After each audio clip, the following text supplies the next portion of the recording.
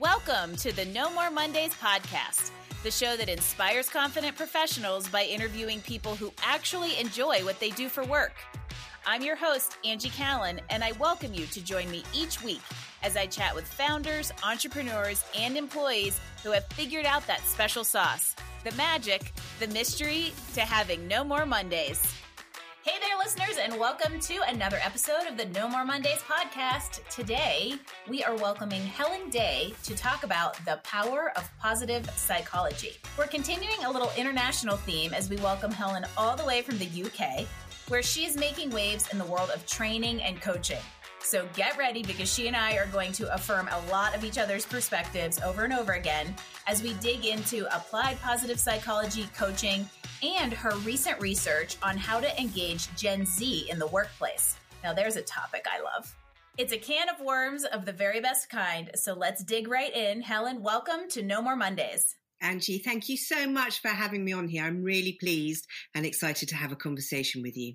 I am too, for a few reasons. First, we have some complementing kind of sandboxes that we play in the whole workforce world. And I love that you come from the science background. And I'm also very curious to talk a little bit about kind of your findings about this research in the UK and the US and the workforces and where we see overlaps and similarities or where there's differences, because I think there's a lot of listeners out there who will find this really interesting. So let's talk about you first before we get into kind of all this Gen Z stuff. So you've got a very interesting background, recent studies, research, but let's just get an idea of what you're up to right now. Give us kind of your elevator pitch and tell everybody a little bit about you.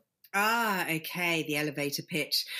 So I am the founder and director of Positive Leaders. We are a positive psychology consultancy based here in sunny south of England. And we work with all different types of organizations and schools, really to focus in on finding a way to allow individuals and teams and organizations to thrive and flourish by using evidence-based tools from the world of positive psychology.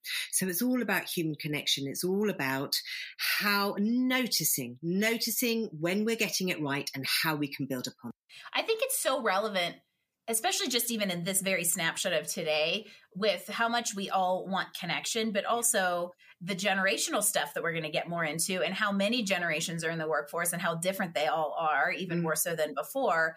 And this aspect of really how to bring it all together and be very aware and conscious of it. I mean, at the moment, leaders are facing the unusual position of having 5 different generational cohorts at work. And it's the first time that's happened. And actually, we've got to get our heads around this, because I think in my research, I found that by 2050, I'm not certain I'm still going to be working by 2050, but a lot of your listeners might be. By 2050, Angie, we're going to have 15 different cohorts in the workplace at any given time. So we really have to start being flexible in our understanding of of how we can bring about that human connection. I think everybody out there from a career perspective would love to understand how you got here. So what's your journey and how did you get into this kind of work?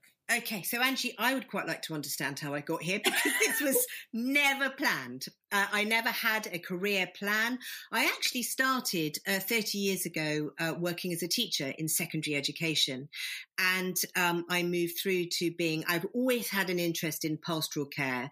And I recognized from an early stage that actually I needed to work with my teachers to help skill them up so they could make the experience better for our learners in the classroom. If we have happy teachers in the classroom, that's going to have a positive effect on the kids in our classroom and how they engage with the work.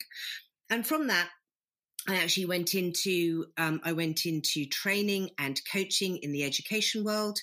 And then about 10 or 11 years ago, just after I had my daughter, I decided to retrain, and I retrained as a cognitive hypnotherapist. And during that training, I came across this world of positive psychology.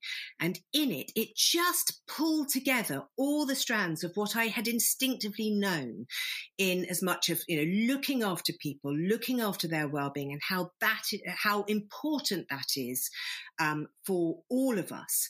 And I found a master's in applied positive psychology and coaching psychology. And I started to do that study. And from that study, I'd already started to go into organizations and start to talk about leadership. And I realized that what I was discovering through that study at university was a whole load of tools and techniques that I could take into the workplace. Because I quite often say to my clients that we feed what we focus on. And invariably in our organizations, we focus in on the challenges. We focus in on where we didn't get it right. And there's definitely a place for that. But I genuinely believe that we need to balance that focus and be focusing in on where we are getting it right, because people then are engaged, they are enthusiastic, they're motivated, and they genuinely want to do what is right for themselves and their organization when they feel there's an alignment between those two states. We talk a lot on No More Mondays about that value alignment in your career, and oftentimes that leads to that satisfaction piece. And I find it really interesting that right from the get-go, you're like, I don't really know how I got here. Let's call it a very organic journey, Helen. Absolutely. And that's I like that. Exactly. And sometimes that leads you exactly where you're supposed to be because you didn't try to control it. And you just took the doors that opened, which I'm a huge fan of. But I think it's really interesting how it led you to this research right on the cusp of a very interesting time to be researching something like that. And it probably changed some of the outcomes, but I think probably heightened the awareness around everything that's going on in that little ecosystem to make your research even more applicable. I agree. It's and this is purely my own perceptions of Gen Z. I think they are remarkable. Absolutely remarkable as a generation. And they are coming into the workplaces with an entirely different set of expectations as to what that working world can bring them and will bring them. And they are massively shaped from the world that they grew up in. They are the only generation. This is the first generation who has never been without technology. So and Gen Zers will often have 4 or 5 devices going at the same time. I mean, I literally have a laptop, and if my phone goes at the same time, my brain just goes into meltdown. But our generation Zs, can work that technology. We need to, as organizations, be really clear about supporting the overall well-being of our Gen Zers coming in. They're also looking for, I've spoken to a lot of leaders for part of my research, and there is a joke that, you invite a Gen Zer in on the first day and you ask them to make you a cup of tea, and they make it and they look for a promotion immediately. And there is this sense of, if I do this, I expect to be promoted really quickly. And so organizations really have to be aware of this ambition that is coming out of the Gen Zers and find a way of molding that ambition in a way that supports the Gen Zers and their progress through our organization, but also supports the organization in a really good way. Because one of the things that leaders have said to me is that, the Gen Zers want promotion, but they just don't have the understanding or the experience yet. So exactly. As leaders, we've got to find a way of how can we give them a voice? How can we give them that autonomy? How can we help them feel as if they're making a difference in an organization, which the Gen Zers want to do, in a way that is congruent with their level of understanding and experience within our organizations. And that's a challenge, I think, for organizations. We could be thinking about things like reverse mentoring. So, for example, if I had an organization and I had Gen Zers in here, I would want a Gen Zer to come in and mentor me about how to use technology, because I can barely turn my laptop on. And if I do, I congratulate myself. What if we were to use that wealth of experience that our Gen Zers have to come in and, we mentor them in the world of business, but they can mentor us in the strengths that they have, because they do have a lot of strengths.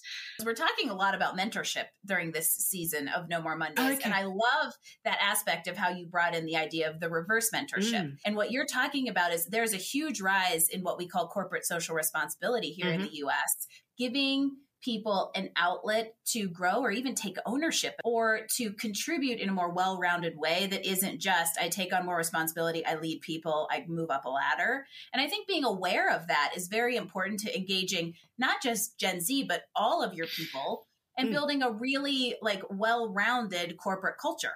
Is that how we engage the Gen Zers is not that as leaders we expect the Gen Zers to change, but we as leaders have to change. And the most compelling way to engage Gen Zers is through supportive leadership. That came out loud and clear in my research.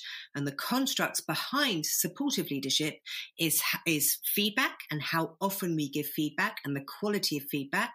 So I don't know about you, Angie, but when I first started my teaching career, I got feedback sort of once a year, formal feedback.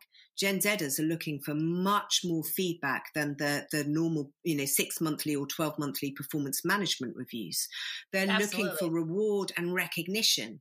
And again, how can we reward and recognize them? And actually, I think the recognition is more important than the reward. You're right. They're not looking necessarily for financial reward. They won't say no to it. But to be honest, none of us would say no to financial reward. Exactly. It's that recognition of going, do you know what? I see you, I recognize you, and you're doing really well. And also for us as leaders to manage their expectations. This is pretty much one of the first cohorts that are ever coming into the workplace with no work experience. I started work when I was 14 or 15. I learned how to be.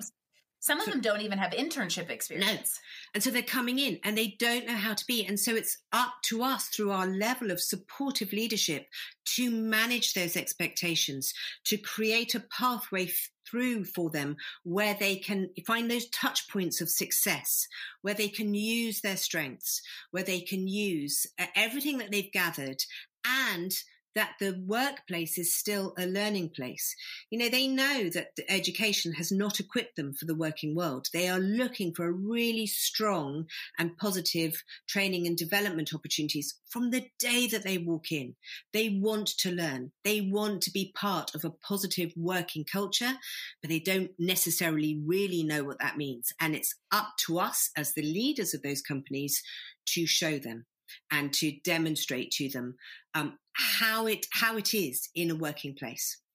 Which means, hey, hiring managers and recruiters out there, stop writing entry-level job descriptions that require 1 to 3 years of experience. Yeah, because that's not going to happen.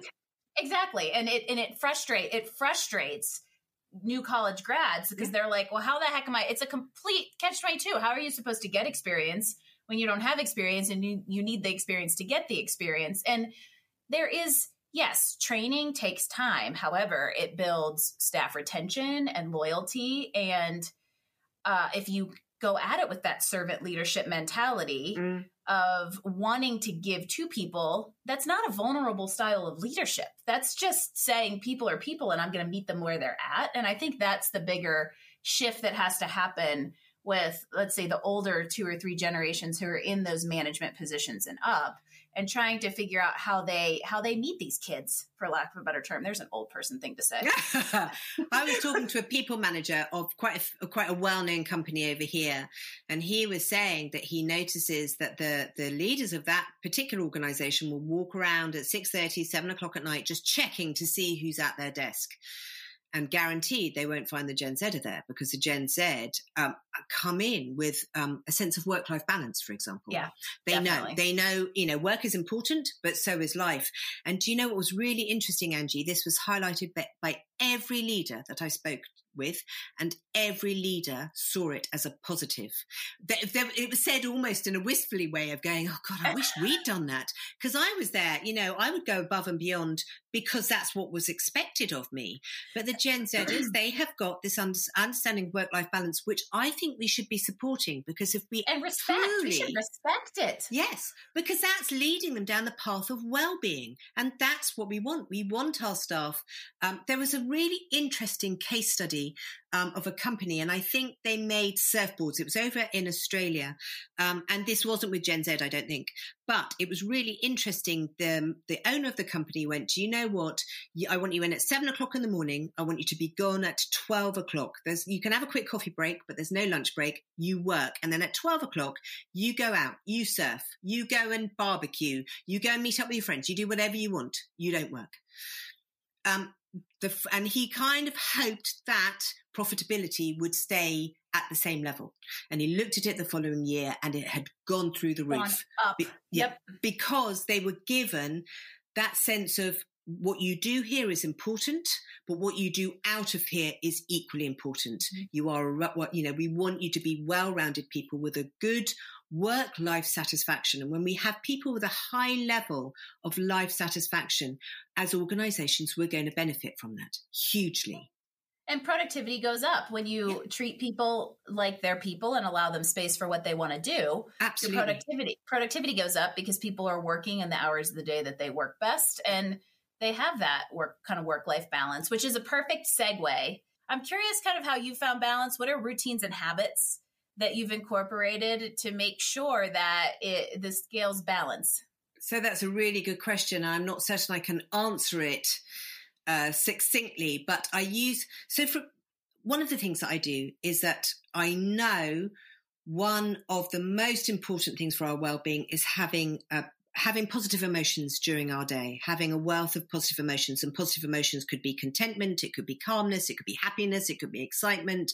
And I actively seek out those moments where I've got those heightened positive emotions. And I might find it walking my dogs down the beach. I'm incredibly lucky. I live about 5 minutes from the beach.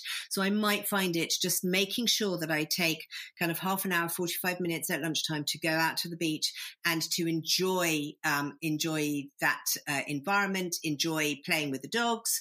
I have, as I've just mentioned, 11-year-old child. My goodness, children get us to touch base. They laugh so much. They enjoy life so much, and just entering into my daughter's world gives me that balance. And I also come from a point of strength, so I know what my strengths are. Strengths are those things that come really easily to us. Our strengths, when we use them, they're really energizing. They're authentic. And so I make sure that during the day, I use my strengths. My personal strengths are in humor and social intelligence, and also bravery. So those are my 3 top strengths. And I make sure that I use those strengths in social intelligence. I love delivering training, whether that's online or face-to-face. And what I'm doing there is using my social intelligence all the time. So I find pockets of the day where I can definitely develop and use my strengths. And that creates balance. So before we ask you for one more piece of advice, I would love for you to tell listeners where they can find you and just follow this amazing journey you're on. Tune into the research. How do people find you, Helen? They can find me by my LinkedIn. You can jump on LinkedIn and look up Helen Day, Positive Leaders, and you'll find me on there. And I also have a website, www.positive-leaders.co.uk. So it would be lovely if you've listened to this, just for you to reach out and let me know. It would be lovely, very exciting as well. Absolutely. And as I mentioned, there's so many amazing suggestions in here, but I would love you to just give us one more. What's your best piece of advice on what our listeners can do to get one step closer to a more enjoyable career or to creating that for others? Okay. So I've talked about strengths. And I think whether you are going into the workplace for the first time or you have been working for the last 30 years, knowing what your strengths are and having conversations with other people as to what they perceive your strengths to be, and you start having some strengths-based feedback within your organizations, and you can then start to match people's strengths with the jobs that they're doing.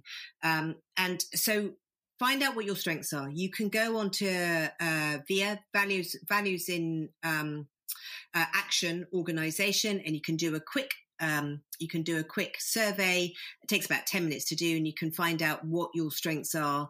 And then once you've found out what your strengths are, find a way of using them every single day. And as a leader, be curious about the strengths of the individuals in your team and the strengths of your team as well, because that then really starts to support a true connection in the workplace. So that would be my recommendation. I'm a big fan. I like StrengthsFinder from Gallup. So that's another awesome tool to be able to actually give people the ability to almost like quantify strengths and be able to define them. But that's just in general, it's a great suggestion, because then you know how to feed your own strengths, feed other strengths, and motivate people in the way they want to be motivated. Absolutely. Helen, this has been amazing. Thank you for being part of our show and joining the No More Mondays movement. Angie, I have absolutely loved it. Thank you so much for asking me on. I genuinely enjoyed talking to you. And we always love hearing from people who are enjoying what they do for work, but also impacting what others are doing for work. So this had a couple aspects of just very special No More Mondays overlaps. So for those of you out there listening, I would love for you to subscribe to No More Mondays and leave us a 5-star rating, because it is a huge help as we continue to inspire confident professionals with great stories and great resources like Helen has to offer. If you'd like to leave us comments, feedback, or drop a guest suggestion, visit us online at nomoremondays.info. Thanks for listening to this episode of No More Mondays. We hoped you grabbed some great insights to help you improve your professional satisfaction. Please visit us at Apple iTunes and give us a rating so we can continue to offer you awesome interviews and content each week. No More Mondays. New episodes drop every Wednesday. No More Mondays is brought to you by Career Benders, Inc. in partnership with executive producer Jane Durkee. For more information about career coaching, resume writing, personal branding, recruiting, and entrepreneurship coaching services, visit our website at careerbenders.com. That's Career Benders, B as in boy, S as in Sam.com. This is your host, Angie Callen, signing off. Until next week, when we chat with another inspired, confident professional.